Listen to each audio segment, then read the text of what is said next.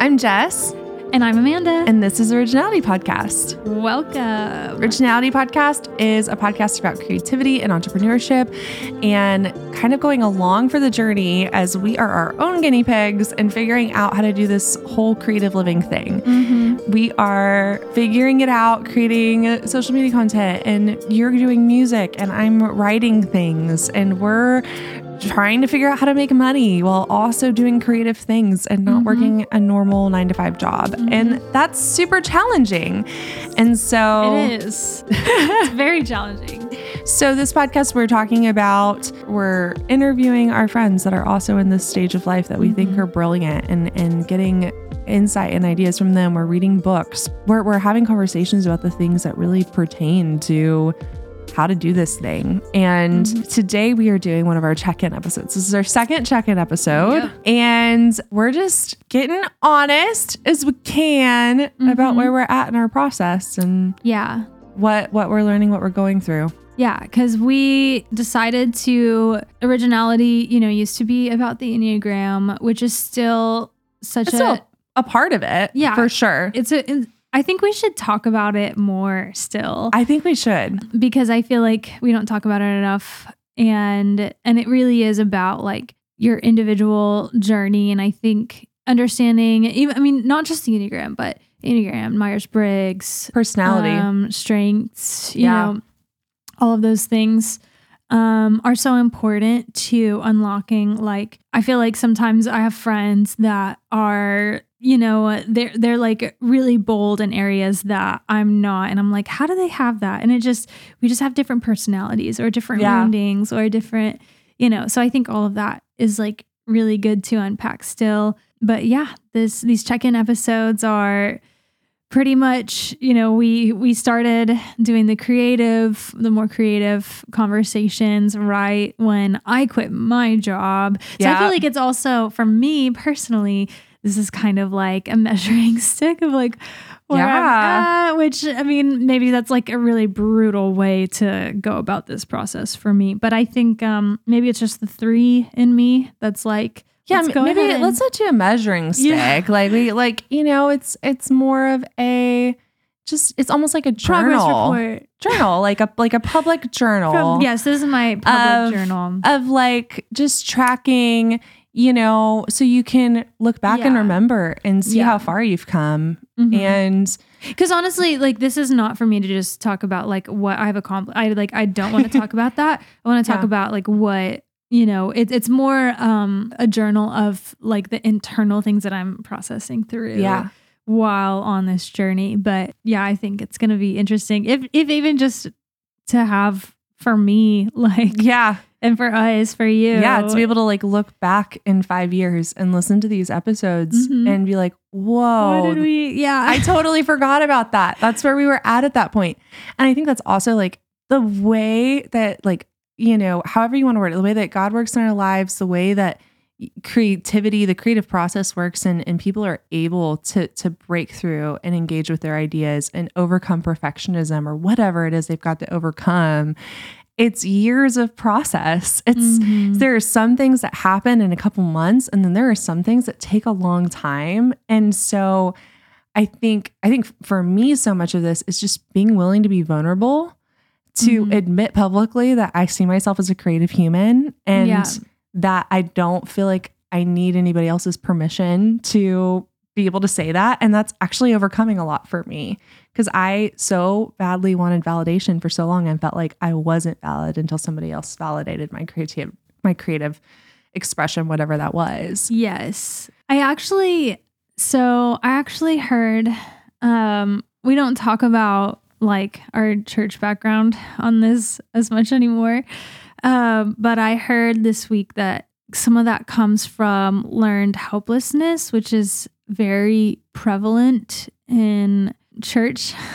And we're constantly, I think, growing up in that, this is something that I know this could be found in a million different places in the world. But for me, I experienced this in my childhood growing up in religion. And it is something that when we have like leaders who are telling us if what we're doing is right or wrong, we can literally take that into the creative process and into what we're quote unquote allowed to deliver and present as artists. And even, a couple years ago when I was leading worship, I would take like the things that I was writing for just my own artist name and artist project and be like, what do you think about this? Is this worth anything? Like I would ask my worship pastor, like, do you think this song is worth anything?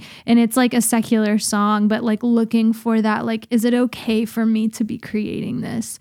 And I really think that this year I've learned to break that off and be like, you know what, this has value. I mean, honestly, it's between me and God and me and the ideas that come to me. But, other than that, I don't need anyone's permission to make anything. And that's something that I had to unlearn. And so I feel like maybe a lot of artists get that from whatever spectrum of experience that you've had, but looking for that permission.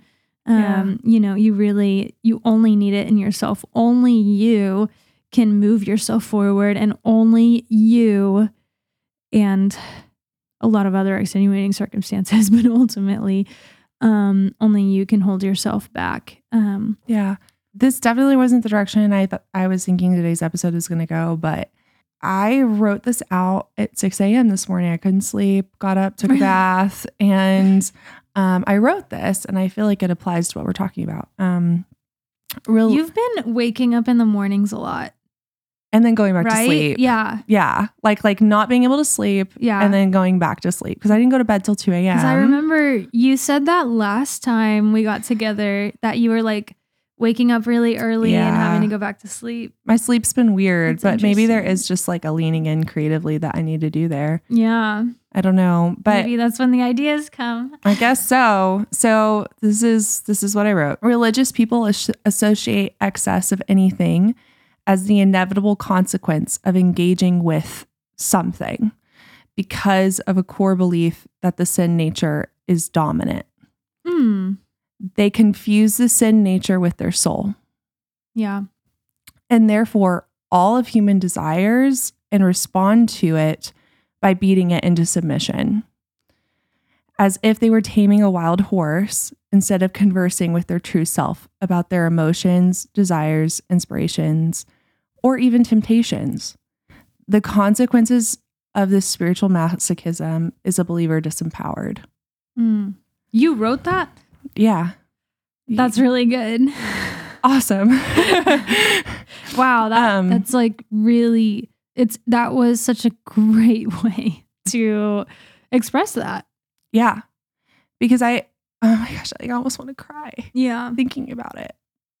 Just how many beautifully creative people, because they approach their inner child, their creativity, their whatever, with such like distrust and frustration. And I think it's emotional because I battled with myself for so long. I struggled with perfectionism so much. I was so harsh, so self-critical that my inner child did not feel free to create or to have fun or, Right. and so that type of belief system, which really isn't biblical. Yes, like the Bible talks about sin nature, and I think, I do believe that we have a sin nature. Yeah. I mean, there's obviously evil in the world. But even in Paul's conversation in like Romans 7, where he's going back and forth talking about, I do what I don't want to do, and I do what I want to, and like, like he's do what I don't do. Yeah, that whole like thing. He's talking about the conversation within himself, and he's describing 3 parts of himself. And it's a conversation. And he's processing through it, and he's giving space to process that. Honestly. Yeah. And it's not self-hatred. Yeah. It's not self-hating the way that we've interpreted that. Because people have weaponized the idea of the sin nature to make people out to be uncontrollable animals. Yeah. And we just think that, oh, my natural response is going to be the wrong one. And we've just like gotten so used to beating up on ourselves, just honestly constantly about different things. And yeah, it's super painful to think about and recollect, and we could talk about it for a long time. I'll finish it out. Yeah.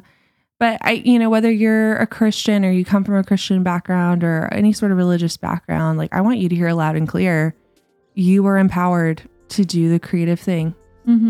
I believe you were created by God for an intention and a purpose, and that we are all as human beings, creative beings, and that we live best when we're able to engage with our creativity. Yeah. The picture I get is just like, your creativity is like in a dark room, just waiting, and it's time to pull back those curtains and just like let some light in and let the creative side in you shine. And you don't have to be afraid of it. You don't have to hide it. You don't have to be ashamed. Yeah. So good. I don't know how much of a check-in episode this was, but I did not know that was going to come out. But that's just what. That's creativity. Yeah. How beautiful. Make sure you subscribe to the podcast. Yes. At Originality Podcast, right? On Instagram. Yeah. I actually never have said our handle before. I'm Amanda Victoria Foster on Instagram. I'm Jess Loves Personality. Also, make sure to like and subscribe on YouTube. If you're on Spotify, follow us on Spotify. Rate us on Spotify or iTunes. So, as always, we end Originality Podcast with a quote from C.S. Lewis. No man who bothers about originality will ever be original. Whereas, if you simply try to tell the truth, you will become original without ever having noticed it. Until next time.